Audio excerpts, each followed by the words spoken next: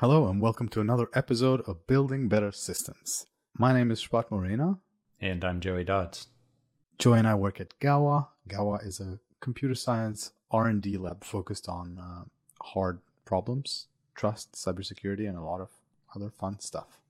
Today we're joined by Nick Swamy, who is Senior Principal Researcher in the RISE group at Microsoft Research.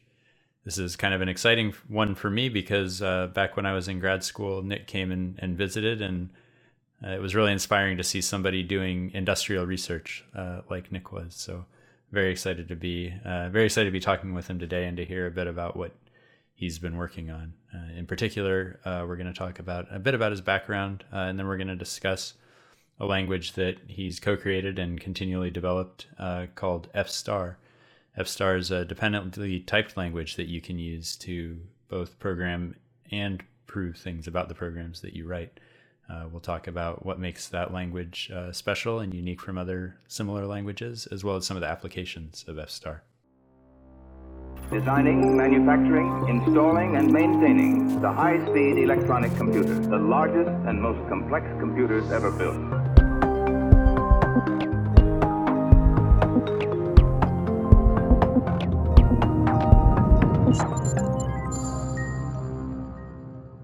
Thanks for joining us, Nick. Yeah, it's great to be here. Thanks for having me. So before we dive into what you're working on now, I'd love to hear a little bit about your background and how you got interested in the field of programming languages. That's a good question. So my background broadly is I grew up in India and I came to the U.S. as an undergrad, and I went to a school called Hampshire College in Massachusetts, which is kind of a liberal arts school, no grades, make your own major kind of place. It was a lot of fun. And the school is very kind of oriented towards, self-directed study in some sense. And I found a couple of great professors there who were interested in, who got me interested in computing and physics and math and things like this. And I worked with them on, this was like in the late 90s, I was working with them on quantum computing and applying sort of search algorithms to find better than classical quantum programs, and then trying to prove that the programs that we actually found were correct and solved whatever problem we were trying to solve. Like, that if it's a circuit to solve something, that it was actually solving it with some, finding the right answer with some correct probability, this kind of stuff. So that's when I kind of really got into, or understood that, hey, it's actually interesting to try to prove stuff about programs. And I learned a bunch at that time about, automated theorem proving techniques. And, well, actually, I thought I learned a bunch, but I learned surprisingly little. And, then learned that, wow, I actually hadn't learned, like, there's so much more. And I went to grad school at Maryland and thinking about, like, well, initially thinking about, like, hey, I might try to do some things like in the AI space. But I then kind of had some sort of moment, I guess, in grad schools as that you do sometimes, where I realized that, like, hey, being able to prove properties about programs was a really like powerful idea for me. And I worked with Mike Hicks, my advisor at the University of Maryland, on a programming language called Cyclone. Cyclone is it's like a C-like programming language with a type system geared towards proving memory safety, and with ideas in Cyclone that were maybe somewhat a bit ahead of its time in some sense. Things like linear types and being able to use sort of custom memory management strategies, everything from unique pointers to reference counting to even in some cases conservative GC. Lots of ideas from Cyclone, sort of in region-based memory management and so on. So I think now maybe find a home in languages like Rust.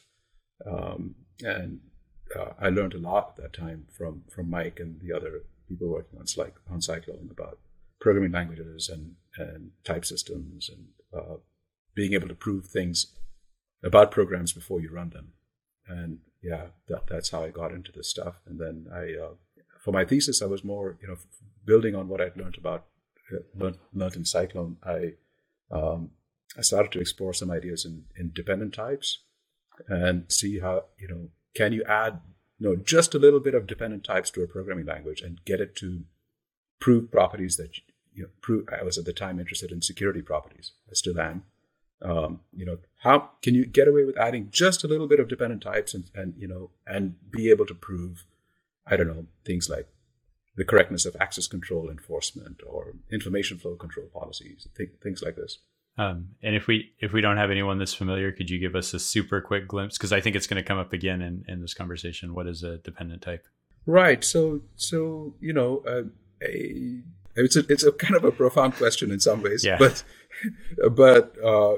in a simple sense, it's it's a way to kind of encode a logic in the type system of a programming language. And the word dependent, maybe it's a little bit scary, but it's actually a really simple thing. It's like you can have a function whose, usually a function, if you give it a type signature, it's a function that takes an integer and returns an integer, let's say. That's it's like a simple type for a function. But you can have functions that are, whose return type can depend on the argument. And it can do things like, if you call it with the integer 17, then it returns, a vector whose length is 17. Or you could even be things like, hey, you call it with a Boolean, and if you call it with true, it returns a string, and if you call it with false, it returns, an integer, let's say. So that's where the word, I think, dependent comes from. But this mechanism, which you can kind of think of as like the way the examples I gave you are very kind of programming centric, but this basic mechanism allows you in a very kind of foundational way to encode within the type system, very powerful logics that let you, build all of mathematics in some sense inside this logic, which doubles as a programming language.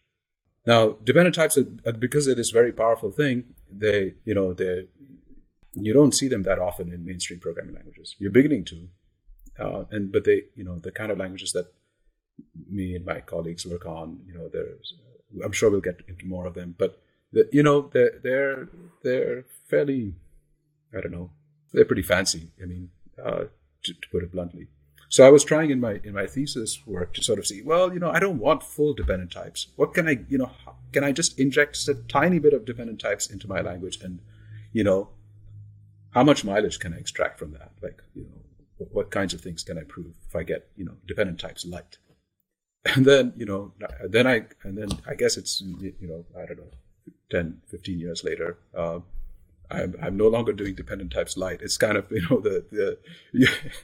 it's like the heavy dependent types. Yeah, the entry, the gateway drug or something. You start doing it a little bit, and then after a while you're fully in bed with dependent types, and it's all fully in bed with dependent types. I think we got our title for the podcast.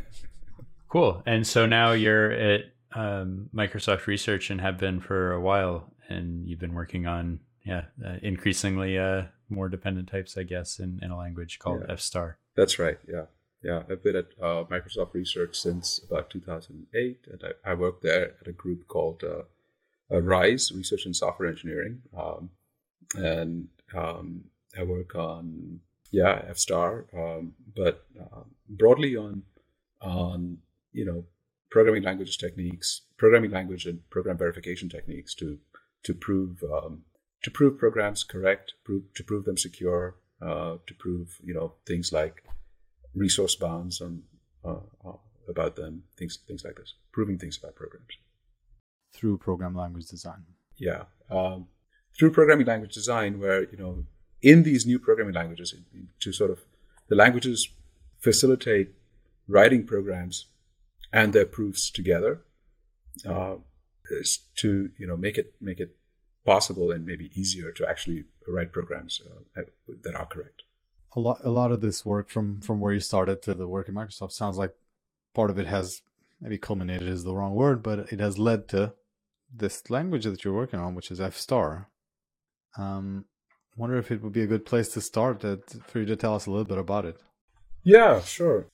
So F-star is this programming language. It looks like superficially, it looks like many other functional programming languages. Things like languages in the ML family, things like OCaml or F# or even Haskell to a certain extent. So, which is to say that it's a mostly functional, statically typed language. Where what's maybe unique about it is that it has, I'd say like 3 maybe unique features. The first is that it's dependently typed, meaning that the type system is more powerful than these other languages that I've mentioned so far, things like OCaml or F# and so on. It has a type system that is, it's got full dependent types similar to other languages that you may have heard of, things like Lean or Coq or Agda, or, other dependently typed languages. But it is different from the dependent types that you see in these other languages in that F* is based on an extensional type theory, which is slightly technically, we can talk about that at some point if you want, different than the type theories that are implemented by these other languages that I mentioned. I think this extensionality thing is kind of important because it enables, making F* sort of a programming first kind of language rather than a language in which you say maybe, some of these other languages, they're kind of set up as, proof assistants in which you can do sort of, mathematics at a very deep abstract level. F* is more kind of programmer centric, where you wouldn't necessarily fire up an F* session to, I don't know, formalize category theory or something. I mean, you can if you want, but that's not what people use it for. It's more like you use it to write for building programs that you want to execute.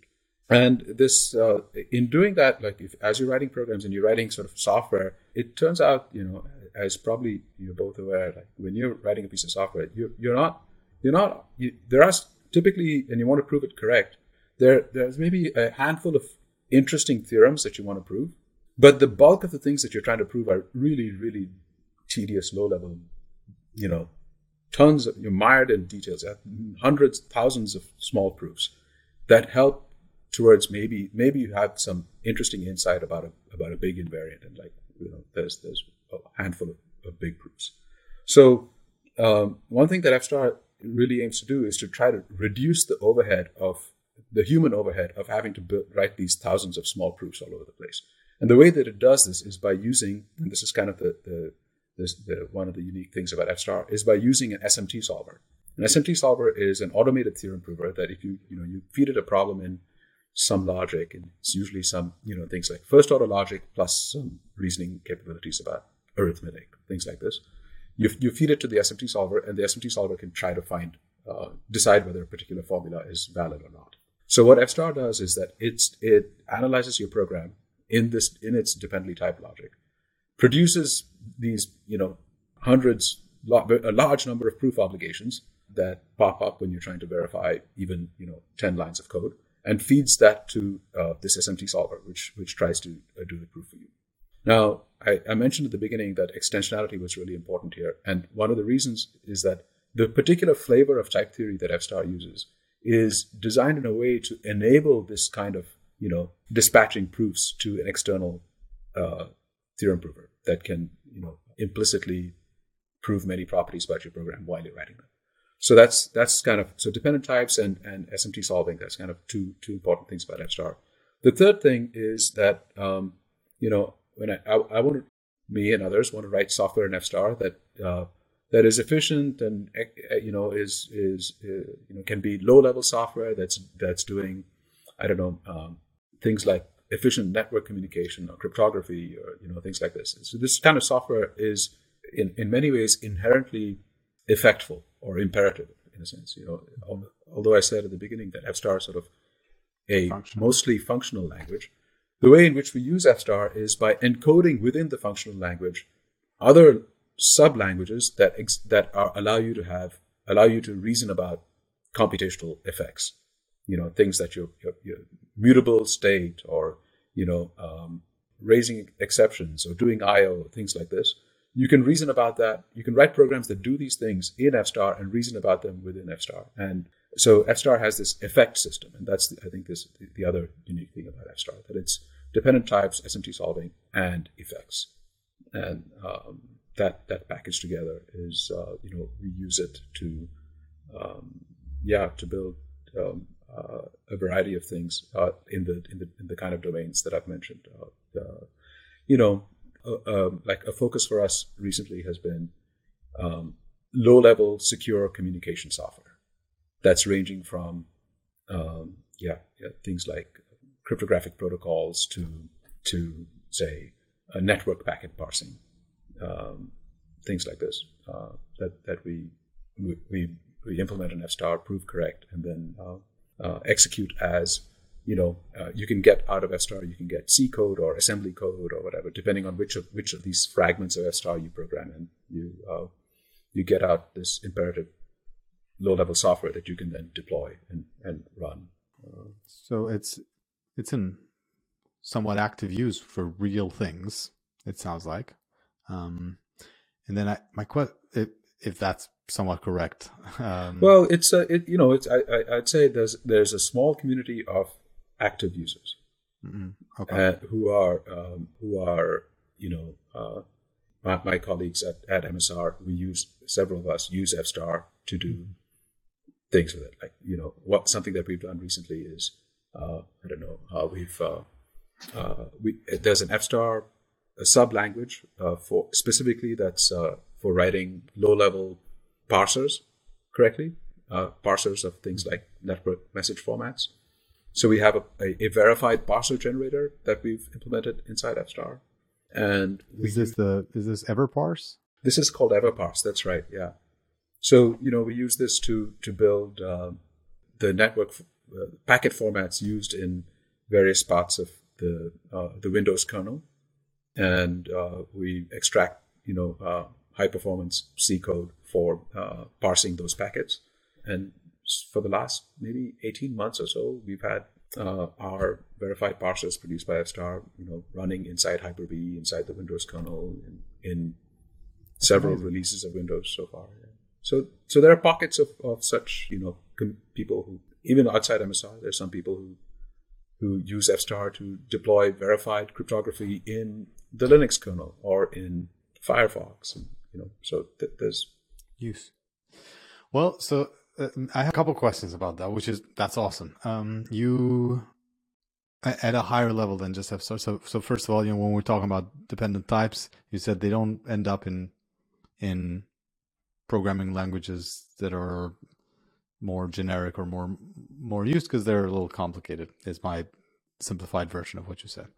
But it sounds like you've made this language suitable for programming, in the large, and yet, designed sort of dependent type theory into it. How'd you make that happen? And is it the case that this is more approachable?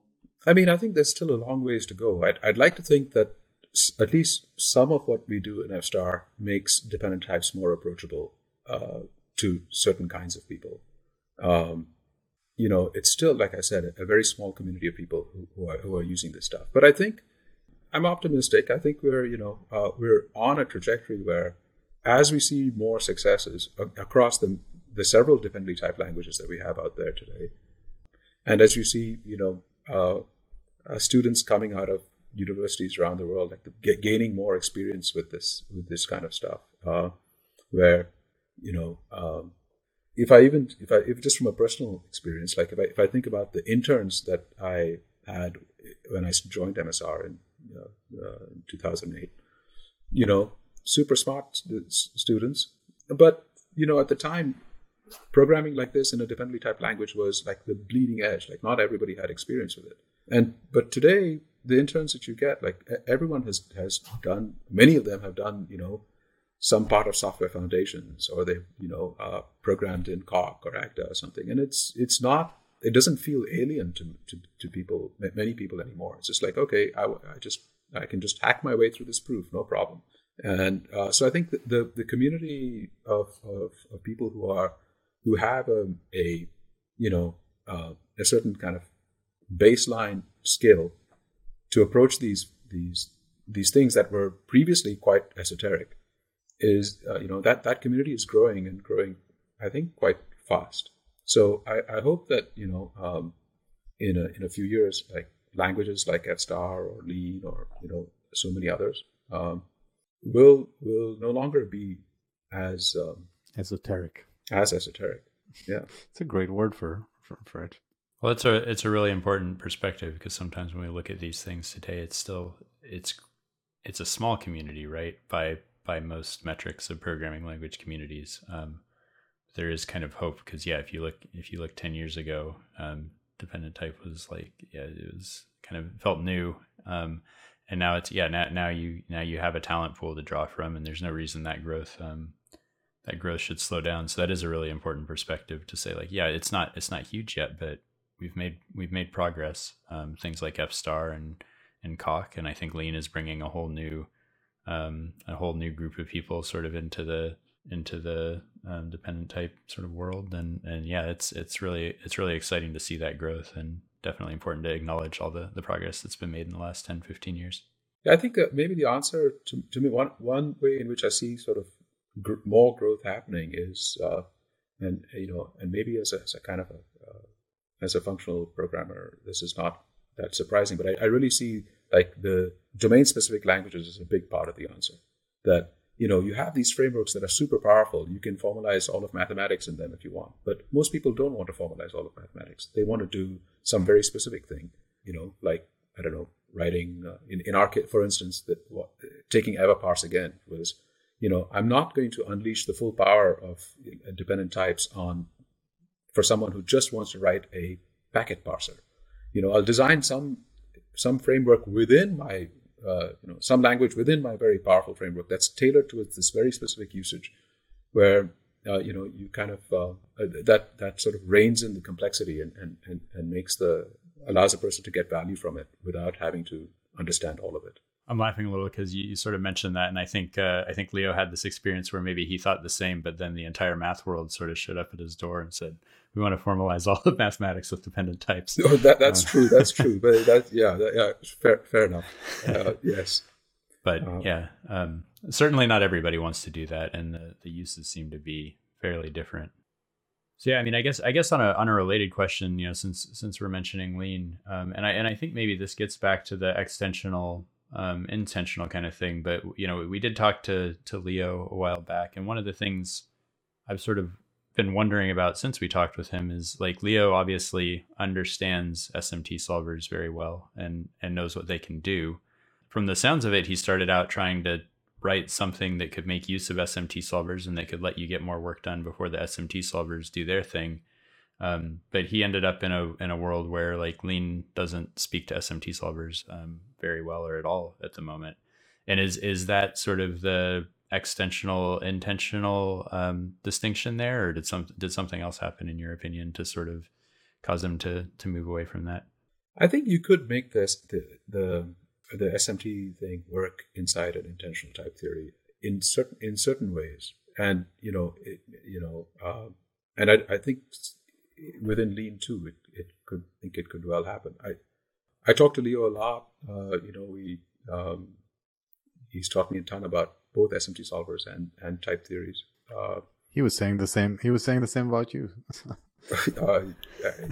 He's being kind. It's definitely the other way. But I think, I mean, if I was to guess, I mean, I'd say, we may still someday have a SMT solver inside Lean. I think it's just that Lean has really taken off in this math community, where the priorities have been to to serve the needs of to meet and serve the needs of that community, and maybe SMT solvers have not made it to the top of the priority list yet, but I expect someday they will. But the kinds of things that and people have built SMT assisted proof automation in other frameworks. From there are some in Isabelle, notably, which is not dependent type theory, but SMT solvers work very well there. But also there's some work in Coq doing things like this. But the thing in F-star that makes it different than, say, Lean or Coq or other dependently typed languages is that you can use proofs done by an SMT solver, or proofs done. They can be done by an SMT solver, but they could be done by any other means too, by a tactic or whatever. You can use them to implicitly convert types everywhere. That's the main thing. Like, you can, if I have a vector of whose length is n plus n, I can implicitly treat it as a vector of length m plus n, because of course m plus n is equal to n plus m, and an SMT solver will tell me that instantly. But in an intentional type theory, if you want to do this simple manipulation of converting these two types from one to the other, there's a lot of, well, Joey, you're smiling because you've probably had to confront this kind of thing before, because it's kind of a mess. I mean, to do these what seem like obvious conversions is a bunch of bureaucracy in an intentional type theory. You have to explicitly have these equality witnessing conversions and things like this, and these things just go away in an extensional type theory, and maybe makes it more amenable for me to just call an SMT solver at this point to just decide if n plus m equals n plus n and just be done with it without having to, mangle my program. Gotcha. So it's not necessarily impossible in this intentional setting, but it's quite a bit easier, I guess. Yeah. In the extensional setting to just take what the solver says and kind of go with it, and not have to do quite so much bookkeeping around why is what the solver says correct? How do I propagate it through my terms and things like that? That makes a lot of sense. One of the great things about being a podcast host is that when I'm out of my depth or don't understand something, I can move us on. So here it is me moving us on to another topic. Thank you. But jokes aside, pseudo jokes aside, I want to see if, so there's probably a lot of people listening who do work on their own languages, or they're doing research and trying a few new things with maybe toy languages that one day might get a larger user base. I'm wondering if we can talk about how you think, especially since F-star is getting some use, about how you think about how do you evaluate language design from the lens of, is it useful and will people use it? I wonder if you have thoughts there to share. Yeah, that's a good question. I mean, I have some thoughts. My thoughts aren't necessarily, I don't have any sort of deep pearls of wisdom here.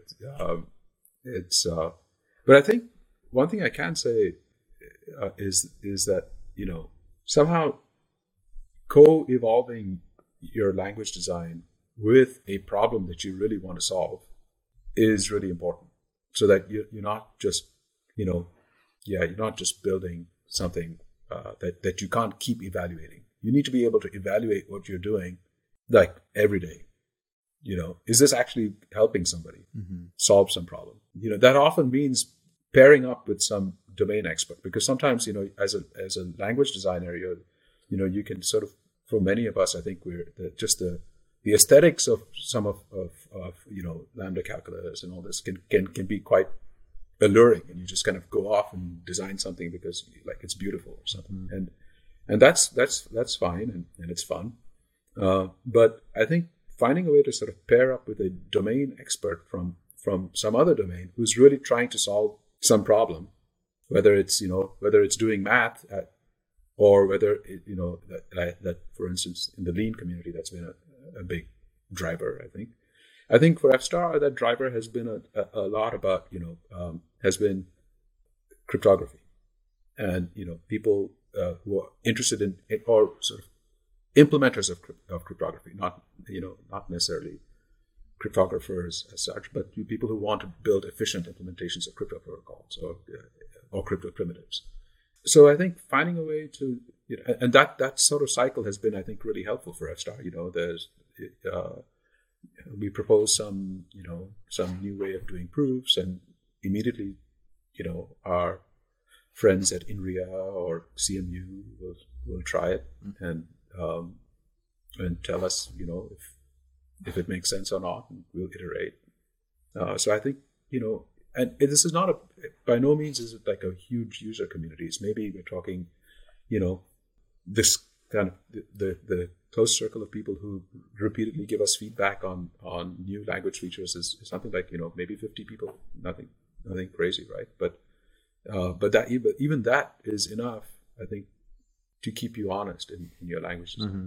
When we interviewed Alistair Reed, he had this, well, I guess he had a paper called it, but I like the idea as well as kind of the idea of meeting developers where they are. And that's really, I think that's kind of what DSLs are all about to some extent, is like, we have this language, it can express anything in the world. You can write any program in the world with it and say anything you can express in a logic about it, right? And that's great. And that, that'll get you a POPL paper, or maybe an ICFP paper. But that's not enough to, of course, get somebody using it. And the idea they were all about is like, we need to minimize the time between when someone starts using this thing and when they see some sort of good results, basically. And so, DSLs are a way of bringing that time way down and minimizing the things they need to learn, I guess. Have you done areas other than cryptography where you've seen success? Is it possible to layer up different sort of DSLs on top of FStar? Yeah. So, one of the things that we're looking at, well, it's sort of systems programming, but systems programming that you with concurrency, and that you can sort of prove correct in a separation logic, which is a way to write imperative programs, concurrent programs in FStar, and reason about them in this thing called the separation logic. Separation logic it's an active area of research in the PL community, in the program verification community, and it's a way to sort of structure proofs that's more modular, if I were to just put it in a nutshell, and are things that are from a purely sort of language design perspective. We started to look into this seriously maybe after our experience trying to do proofs for crypto protocols and so on in a framework that didn't have separation logic, and we were able to get things done, and we have a large code base that's done without separation logic, and all this code that's deployed in various places doesn't use separation logic. But we noticed that our proofs are way harder and hard to maintain because they lack this kind of modularity. So we've been looking at, so motivated by that sort of, empirical observation that we have this code base, it's kind of many hard-fought victories. How can we make it a little simpler? Maybe by enhancing the logic in which we work. And so that's something we've been looking at recently, and using it to do things like, it's building on what we've done with crypto and also parsers and so on, but it's trying to apply some of these ideas in. We have a project where we're trying to use this to do things like high assurance monitoring of cloud services.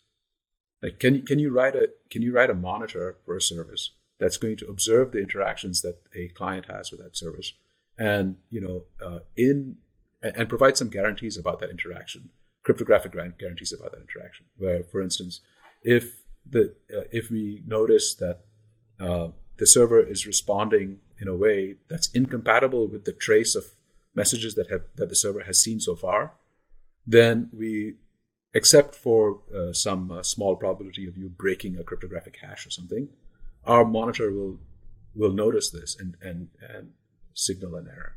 Signal that the service has deviated from expected behavior.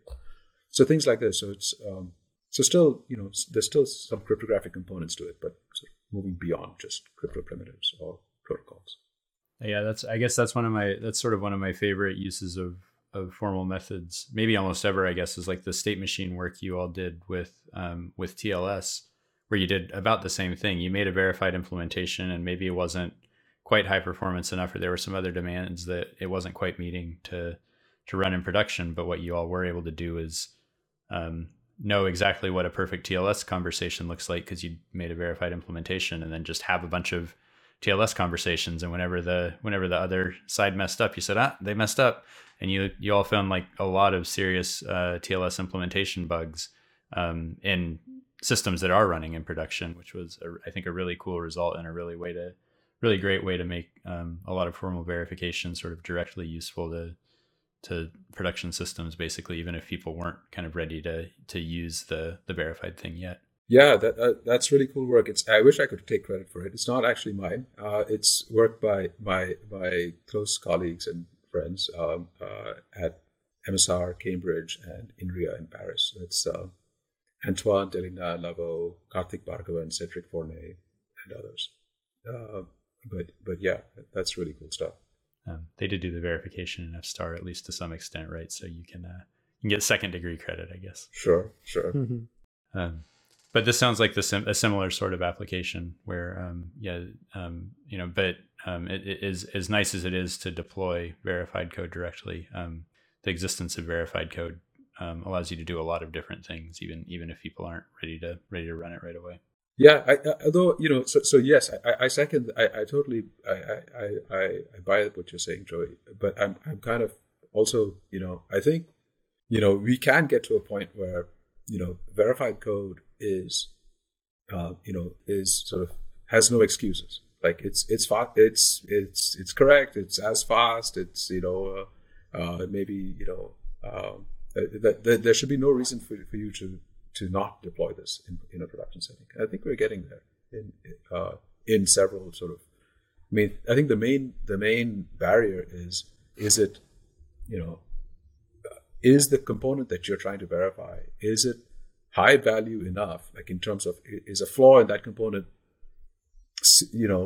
severe enough that it warrants the investment of so much human expertise into producing this verified component, producing and then maintaining it. And so there are some places where this makes sense, like if there's a bug in the virtualization stack that's isolating cloud tenants from each other, then that's a bug that could cost billions, and maybe in those situations it's worth strategically replacing some key component of that virtualization stack with a verified component, and the same goes for cryptography. So there are these I think these sort of select few areas where the economics is beginning to make sense.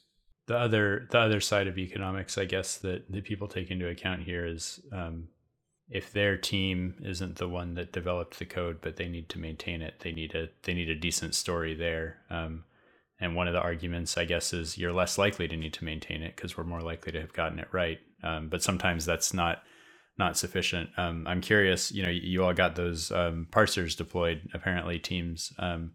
Likely teams other than your teams and Microsoft are now sort of responsible for those in some sense. And I'm curious how that's gone and what what was convincing in terms of you should use this code. You're going to be able to maintain it, or we'll be able to help you maintain it. I don't know how those conversations go. Right. Yeah, I think the maintenance thing is a big one. And I mean, I think this argument that it's verified, so the maintenance cost is lower, it's a bit facetious. I don't really buy it. Like there's, things change. Sure, the code is verified, but you're going to find that, your spec will change because the needs of this component are going to change.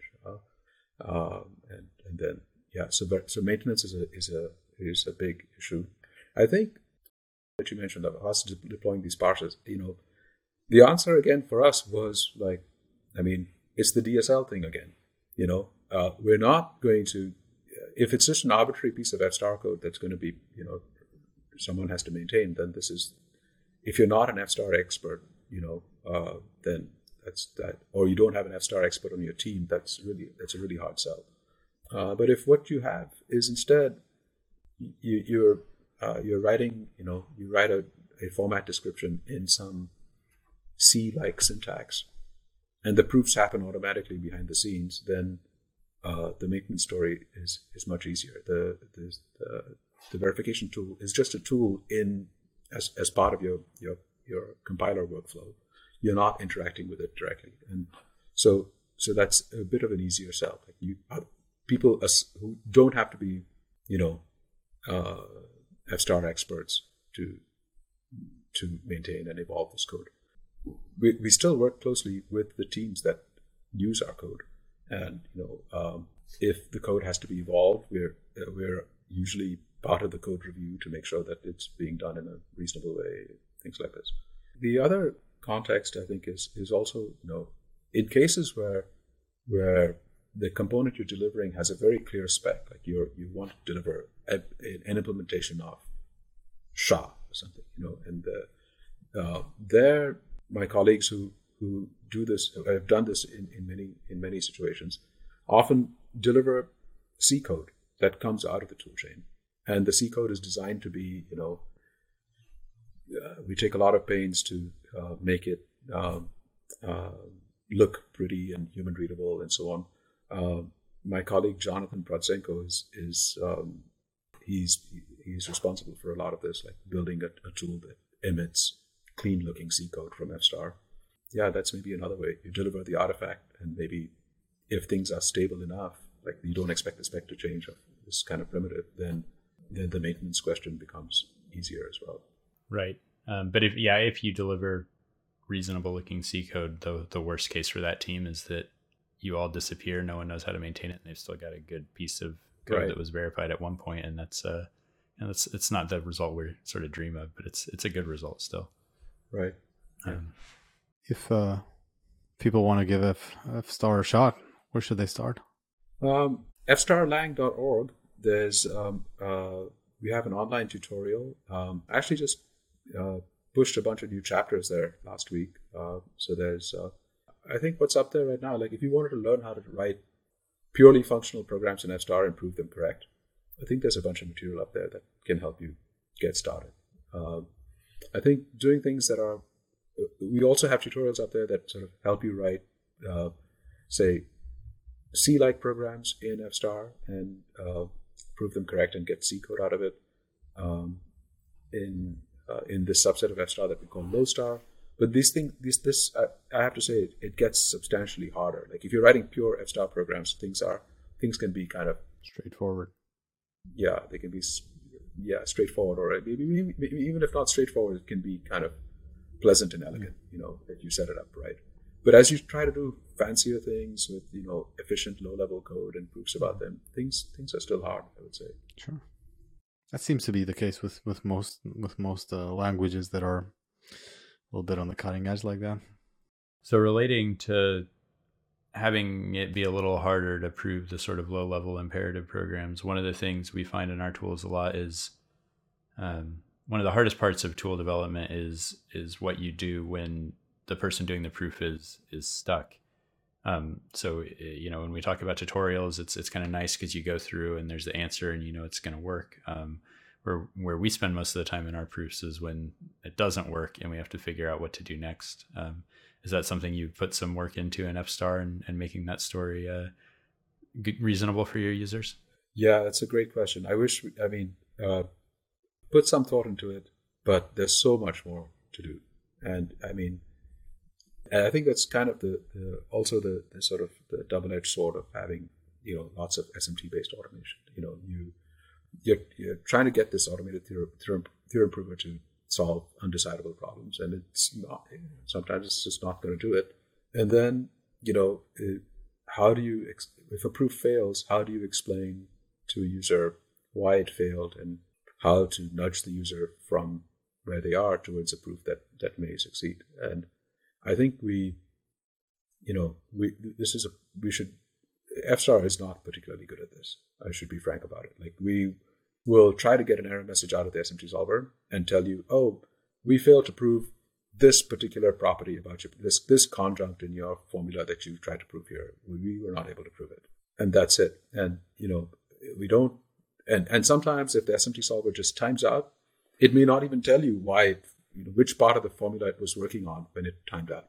And so sometimes we'll say, well, here's this chunk of code, we were trying to prove all these things in it, but we can't really zero in on like exactly which part of it failed. So I think this kind of diagnosis of proof failures it's a big thing that there's lots more that we should be doing here that we aren't. So usually this often involves like once you gain some experience with the tool, you kind of get a sense of like, that the solver is, and all the other things F-star is doing. It's not just the SMT solver. It's also, how does the unifier work, and how, when is it going to be able to prove things by, symbolic execution, and things like this. You get a sense of like you have all these proof tools available to you, and you kind of know which work well in which situations. And when a proof fails, you say, all right, well, I know I'm trying to do a proof here about modular arithmetic, and I know the SMT solver isn't great at doing that. So I'm going to, for this part of my proof, I'm going to resort to some other technique. Maybe, use a library of lemmas that we have around that are going to tell you specific facts about modular arithmetic and do proofs that way. Or maybe at that point you realize that, hey, I should just abstract away a lot of these details. Like I'm not actually, I don't really care to be reasoning about, modular arithmetic in integers. I just care about, I can just work in some much more abstract setting, and my proofs become simpler, and then I can just instantiate it to the specific setting I have in mind. So I think people learn, as in most tools, I guess, you learn sort of your way around, and how to navigate complex proofs. Right. And the question, I think, is really how do we get the tools to provide a little more of that, rather than having humans need to rely on instinct so much. But that was definitely a tricky question, because I think in my opinion, no one's doing this very well.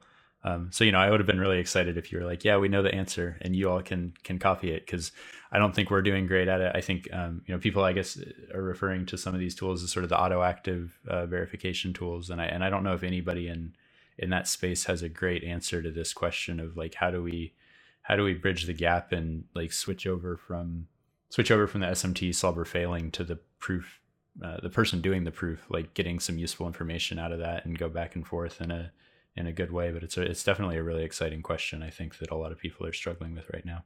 Yeah, I think it's a really important question. It's also the sort of thing where the incentives in the academic community are not or at least in the core PL community, are maybe not structured well, that well for exploring these kinds of questions, because there's no clear answer. There's no theorem you can prove about this. It's you need usability studies and things like this. You try to extract as much information as you can from the solver and present it to the user in some useful way. Like, this problem is super underspecified, right? And you just have to. I think here's where you kind of have to sit in a very tight loop with your users and figure out if what you're doing is helping or not.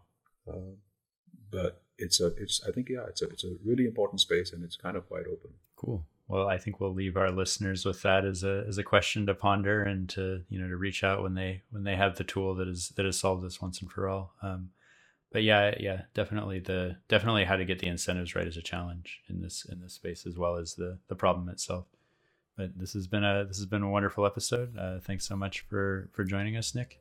Thank you. Yeah, thanks, Joey. Thanks, Scott. Had a really good time too. Glad to hear. This was another episode of Building Better Systems. Join us again next time.